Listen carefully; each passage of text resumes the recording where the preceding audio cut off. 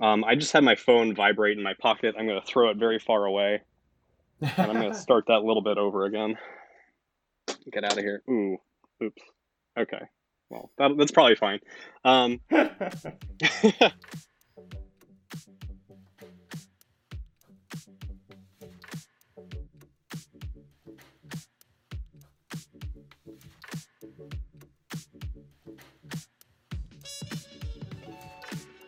you're listening to BAM Political Talk with Bob, Albert, and Matt, bringing you rational conversations during irrational times.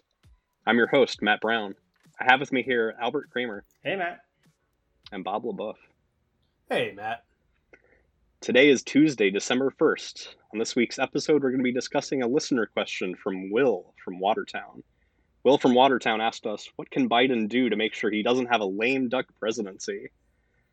I had to inquire a little further into what he meant by a lame duck presidency because I don't think, heard that term before, but Really? he expanded upon it. Have you heard that term before? Yeah. Oh, yeah. Oh. Yeah. Well, So, like, right usually now, used- Trump is yeah. in the lame duck Well, phase. sure. Yeah. Yeah, lame duck phase I've heard of before. Mhm. I've never heard of a lame duck presidency. So, yeah, what Will meant here was he wanted to know what Biden could do to not just be stymied at every possible step of the way, prevented by Mitch McConnell, by Republican federal judges, etc., from actually accomplishing his goals. So we figure there are going to be two major roles playing a part in how Biden's presidency ends up going. One of them is going to be how COVID plays out over the next couple months, and the other one is how Georgia goes. For those who don't know, there are two Senate races going on right now in Georgia that will determine who controls Congress, Democrats or Republicans. There are 48 Democrats, there are 50 Republicans right now. If both of them go to the Democrats, they gain control. If both of them or one of them goes to the Republicans, they have control. So that will significantly impact things going down the line. We decided we wanted to talk first about COVID and how that could impact things over the next couple months. Would you guys agree that the next couple months are probably going to be the worst it's going to be in terms of COVID?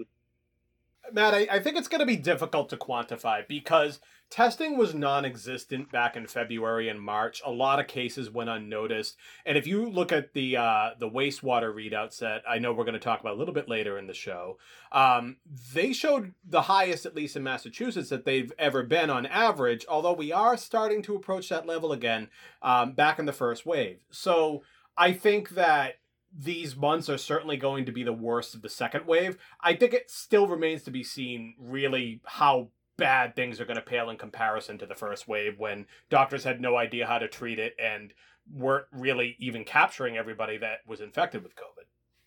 I don't know. I think it could be a lot worse than the first wave just because we have multiple super spreader events coming up. We had one already recently with Thanksgiving, and there's going to be another one coming up at Christmas time, right? Combined with the fact that people are not able to congregate outdoors in a meaningful way these days. So I suspect at least in those ways it could be worse, although at least at this point we're tracking it, right? Whereas in the first wave, there was very little ability to track the way things were going.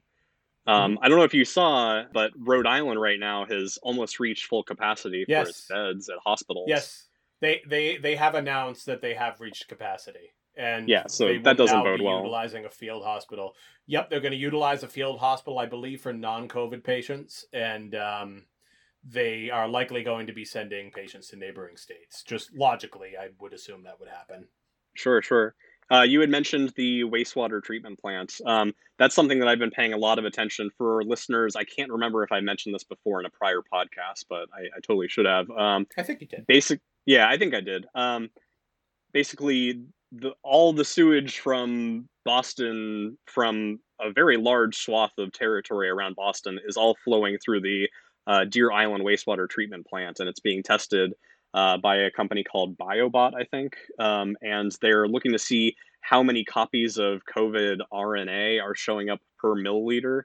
And if you look at that data, it's been going up significantly lately. I was actually using it as a way to teach some stuff when I was tutoring my nephew recently, my nephew Owen. And we were taking a look at it and trying to predict what the numbers would look like a week out based on what they were doing in the prior week. And we tried a linear trend at first, and I decided, well, let's see how much it's increasing day over day. We were seeing about a 4% growth per day in this, and we predicted outwards a week at 4% growth and hit the nail on the head. We were less than a percent off from what it actually was. Nice. And I think that's like such a great sort of summary of where we are as a country, and sort of also like we literally have armchair, disease experts plotting exactly what's going to happen, and yet also it's out of control, right? We have the Yep. knowledge, we know what's going on, and it's still like a raging wildfire. That's what really blows my mind. And I guess my question is, and probably what our listeners are thinking, like, what does this have to do with Biden? Like, why does this matter for him politically if it is really going out of control, whether as opposed to getting under control at the start of his administration? What do you think about that, Albert? Let's pretend I just posed that question to you. What a great question, Matt. Oh man. So the reason why I think this all matters is because it sort of matters where the momentum is in terms of the recovery, in terms of Biden getting both one, credit for saving the country with the pandemic, and two, Biden getting the credit of an eventual economic recovery, right? Economic indicators tend to lag by at least a few months. So you could easily see a situation where things are already sort of cresting, and then he comes in and he's sort of riding it downhill and sort of has that momentum. You could also see a situation where, and I hope honestly for the good of the country, that's not the case, right? Where it's already getting better. Unfortunately, I don't know if that's the case, but if he can ride that into the midterms, that could be something that could be a game changer, because right now the Democrats are set to lose their House majority in the midterms if they have an average incumbents loss. Yeah, and I think Yeah. that if these next couple months are the worst of all the months we've seen so far in terms of coronavirus, then this could work out beautifully for his administration as long as they don't bungle it royally. Like, if he gets inaugurated right at the worst of it and things get better and the economy gets better over the course of his administration, regardless of like whether he had a large influence on that recovery, he ends up benefiting from it just by the fact that presidents seem to do much better when they preside over a recovery, whether or not they had much say in it. Mm-hmm. Right. And I would say that presidents get far too much blame and far too much credit when things go north or south for the economy. And Definitely. I don't expect that to change. I think the average voter is going to be the average voter. They're voting with their wallet. They're voting based on how they're feeling, and that's not going to change. I think the biggest risk for President-elect Biden when he does take office is vaccine distribution and testing to a lesser of an extent, but absolutely on vaccine distribution. He must efficiently and apolitically get the vaccine out there in order to keep with his branding of being a unifier. And there's going to be politics involved in that distribution. There's politics involved in everything. But I think if he can keep it to a minimum and out of the public eye and listen to the scientists and what they're saying, whether or not they decide to target the most at-risk people after they vaccinate healthcare workers who are going first, whether they target the most at-risk people or they target the people who are more likely to spread it. So like people in our age group, there's benefits to each, but whatever the scientists decide, whatever his CDC decides, he needs to fully support them. So that I would say is his biggest risk. Testing also. There is still not yet an at-home test that does not require a prescription approved by the FDA. That has really been, I think, the biggest problem with testing. President Trump, I disagreed with him when he left everything up to governors, but really I think that an even worse mistake that was made is the inability to get a cheap, easy, maybe not the most sensitive test, but the ability for you have one cold symptom, you have something that a $5 test that you could take at home would be good enough while you're at home isolating. But instead, insurance doesn't cover it. You have to go somewhere and pay $200 for a test. That's a huge problem right now. Wouldn't there be a worry in that people would get a test and see that it comes out negative and go off and take risky behavior where it just happened to be a false negative, though? Sure, but I think for every person that's going to do that, that's definitely a risk. But there's also going to be people who are just kind of not sure because it feels really mild and they're not being approved for a test. This actually happened to me. I had only gastrointestinal symptoms this past summer. I called my doctor. She said, "No, you don't need a COVID test." And my only option was to go to a Slow the Spread site 30 miles from my house and wait in line for an hour, or pay $200 and go to urgent care. So, like, those really aren't good options if you want people to really know if they've had the virus. Um, Bob, you mentioned something about apolitical distribution. I seriously doubt that's possible in any way. And even if it's utterly apolitical, people are going to pretend that it's political. Like, there are enough media organizations wanting to spin this in different ways that there's no way that this is going to be scandal free, even if it is scandal free. Yeah, people are going to pretend. So if you dole out vaccines based on state population and then give it to the states, which is looking like what the FDA is going to recommend, at least as of today, from what I've been following. They'll be like, "Oh, well, California's getting more vaccine than Wyoming." It's like, well, yeah, there's more people in California, But so people will spin things how they're going to spin them. But the types of things that I wouldn't want to see are like, "I'm going to promise you a political favor if you give it to Michigan first," or something like that. Like, that's the stuff that I think would be really, really devastating to Biden politically. Sure. So I mean, I think the testing is really interesting, Bob. And just to sort of take this back to kind of where Biden is, I think the parallels to 2009 and Obama are very interesting, right? Because would you rather have the trifecta in terms of control of all three branches of government, but kind of get blamed for an economy that is way worse than one expected and sort of holds down the rest of your presidency? Or would you rather be Biden, who can kind of ride it and also, with the potential of Georgia, have the best of both worlds? I think I'd rather be Biden personally. I would, because then I can just say, you know what, I tried my best, but all these other people prevented me from being able to accomplish it. Whereas Obama didn't have any excuse, right? Yeah, he could say that, and not only can he say that, it wouldn't surprise me. Now, the fall of 2022, the late fall of 2022, is still a long time away. But it wouldn't surprise me if this was a rare midterm election in which the president's sitting party picks up seats. As our listeners who are politically savvy know, midterm elections tend to favor the party not in charge of the executive branch. Mm-hmm. But with a good economy on his coattails and moving forward with the COVID recovery largely done, people spending all of 2021 playing golf and doing coke and whatever else they want to do to party, everything that they haven't been doing in the last few years. Yeah, don't do drugs, kids. But like, proverbially speaking, there are going to be lots and lots of money spending and celebrations in the year 2021 if everything goes well, which is looking like it would. So that might be enough. That might be enough. Like, that might be just enough for Biden to say, "Hey, I just saved everybody. I don't deserve the credit, but I'm going to take it because I'm a politician, and why wouldn't I? But vote for me and vote for my party." And I think that's going to be a winning message. Yeah. So I've learned my lesson not to discredit bold predictions by Bob LaBeouf. So definitely taking that one with the credibility it deserves. But Matt, I just want to go back to your point about kind of like wanting to be Biden and having someone to blame, because I think that's a really important point where, if the Democrats win both races in Georgia, and that's a big if, right? But if they do, even then, they're only going to have a majority that's as progressive as West Virginia Senator Joe Manchin.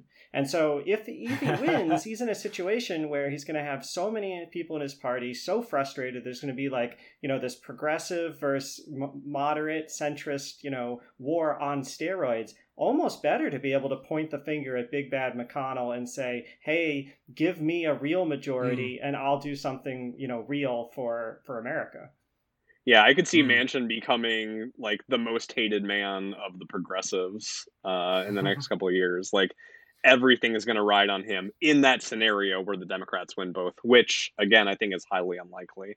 Like, if we just look at it as pure coin flips, they've got a 25% chance of it going that way for them. Obviously, it's not exactly Mhm. that, but I would say, frankly, it's worse than that, probably. Oh, With I think it's worse as well. yeah, with the difficulty it will take to get all of the Democrats out yet again in order to foil the Republicans on this. Like, I think it's worse than a 25% chance. Yeah, the Democrats' base in general across the country is larger, but they tend to vote less frequently than the Republican base. So Hmm. that's something to consider here, especially when looking at special elections. So Matt, since you are the math expert, I'll take your wisdom on that in terms of the probability. But then Sure. if the chances of winning the Senate are low for the Democrats, then what can Biden do? What is in his power if he has Mitch McConnell basically trying to shut down his presidency from day one?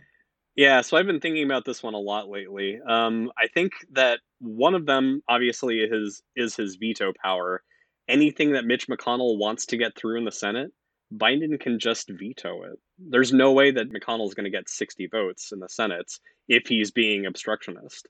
So Biden can just prevent any of that getting through, which is a pretty good lever to have a hold of. Secondly, there's a chance of forming a coalition around McConnell, which seems like it could be pretty rough. I think McConnell's done a pretty good job of keeping people mostly in lockstep for the past few years, and I could see that continuing on. And the other one I'm thinking of is executive orders. And executive orders, I am very much against, but Yep. I mean, it seems like this is the only way to accomplish things anymore in terms of legislation. And it's so bizarre, but we basically have presidents legislating now because the Senate is incapable of coming to some sort of resolution with the House and with the presidency. So I think those are the three ways that he has a chance of accomplishing his goals right now. What do you think, Bob?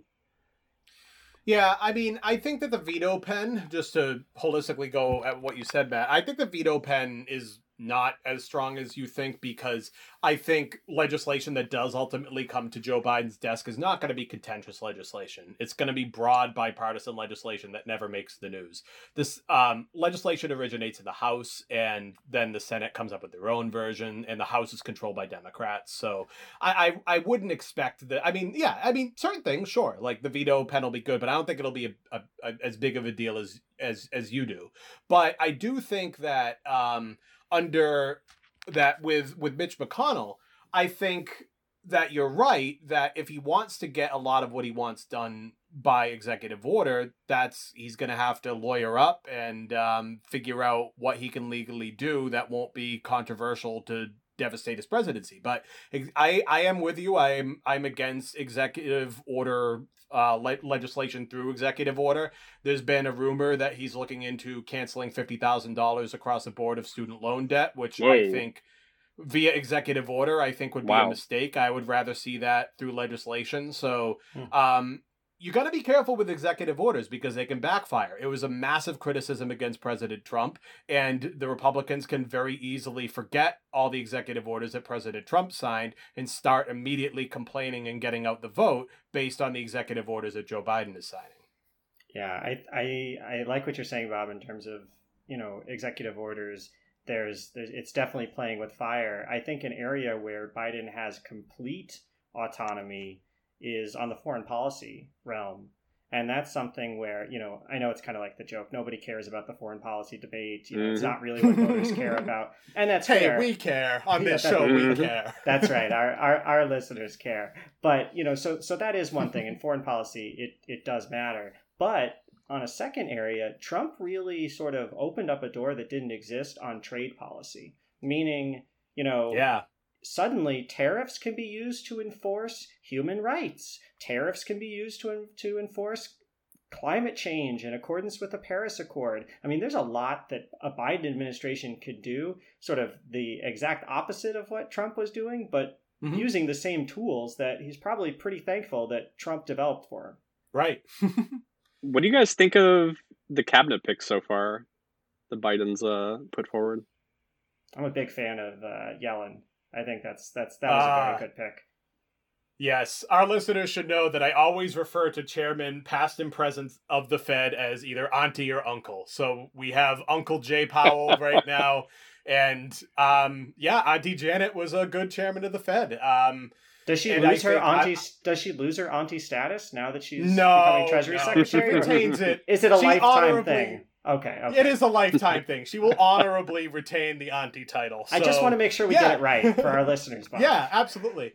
God. So Auntie Janet actually supports something that I believe has bipartisan support under proper circumstances for climate change, which is a carbon taxation. And I was interested in seeing her thoughts on that. So although, she's not going to write policy, she could potentially suggest and advise members of Congress and the president to put forth legislation in the House and ask them to consider it, which the president has done historically in the past. President Obama did it with the Affordable Care Act. So that's where I see her being, very, very useful in that cabinet. And I'm excited. Yeah, no, I mean, I think a carbon tax is a really interesting idea, and it's too bad our listeners can't see Matt rolling his eyes at Bob's suggestion that a carbon tax was going to become a reality. But I think Sorry, go ahead, Bob. No, I was just going to say Matt's a closet Republican anyway, so... Shut up. You heard it here first, folks. But I do see the slow transition over the years. But I do think to Bob's point about sort of domestic side of climate change, the power of the bully pulpit, right? To have the president of the United States talking about climate change is real, releasing all this new data, having, NOAA actually acknowledge it, putting people in, the EPA, like that's going to make a big difference. And that's something that he can do with anybody in Congress, even Republicans. Yeah. So that's hopefully stuff that he'd be able to do day one, just forcing or allowing NOAA to start actually acknowledging this stuff again. What are other things that you guys see Biden as being able to do day one to start exerting influence? Well, I think he can also appoint a lot of liberal justices, and not necessarily just Supreme Court justices, but down lower, and really help to change things around. And I know that is McConnell going to allow that? Why would McConnell allow that? So that is a little bit of an open question, Matt. That's fair. Well, yeah, I mean, lower court judges are not very controversial. So, I mean, McConnell still has to pick his battles. He's not going to just go for the throat, even though that's how the media portrays him as. And he is very aggressive, don't get me wrong, but you can't block a lower federal circuit judge appointee all the time. Didn't he do that for several years at the end of the Obama administration? Every single judge? I don't think so. Maybe not literally every judge. A lot of them, yeah. Really? Yeah. No, the last couple of years of Obama's time, he prevented a lot of... that was my favorite Trump quote. He's like, I don't know why Obama didn't appoint more people, but he didn't, so I'm doing it now. Yeah, I wish I could pull up that stat right now, but... No, fair enough, guys. Fair enough, really guys. bad. But, like, you hear a lot about, like, somebody, like when Merrick Garland, like the most high profile case, when he was appointed, it was unanimous, Republicans and Democrats. So, like, I feel like there's a lot more going on behind the scenes of, like, judges being appointed and not a lot of fanfare about it, but I guess I'm wrong on that. So yeah, who knows? But yeah, I'll try to pull that stat for next time, but it was a large quantity, like significantly larger than is normal. Like McConnell has been very willing to break from the norms on that one. And I suspect that he could keep that up for 4 more years, especially if they retain control of the Judiciary Committee.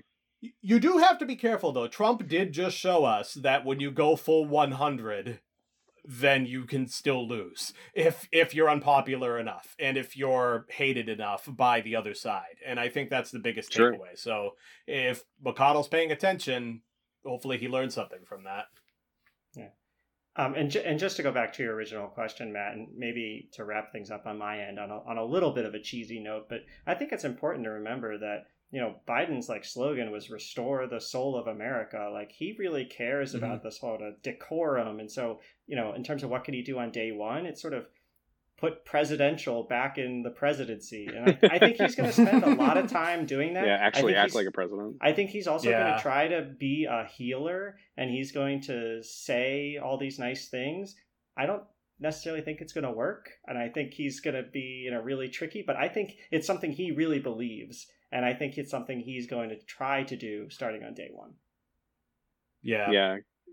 I mean, and I think you can see that in his picks being relatively tame so far for various cabinet positions. He hasn't done anything incredibly controversial in terms of picks so far. So I think he's trying to be careful and trying to be thoughtful, considering the other side, at least in terms of moderates, in order to hopefully bring this nation towards healing rather than trying to create more division. Definitely. Yeah, and to answer to go back to your original question as well, something I think that he could do that would benefit a lot of people is occupational licensing reform, which is something that he said he really wants to do. It's one of his policies. It's sort of buried and there isn't a lot of fanfare about it, but occupational licensing is a huge deal in many, many states where, like, the original intent of occupational licensing was to prevent, like, me hanging up a shingle and then start giving lobotomies. Like, that's without a medical license. Like, that's really what it was designed to prevent. But there's really no reason at this point that, like, you need to have a license to cut hair, for example. And that's just one of a plethora of examples of where we have occupational licensing in areas where the market can just decide. You can not, getting a bad haircut will not destroy your life.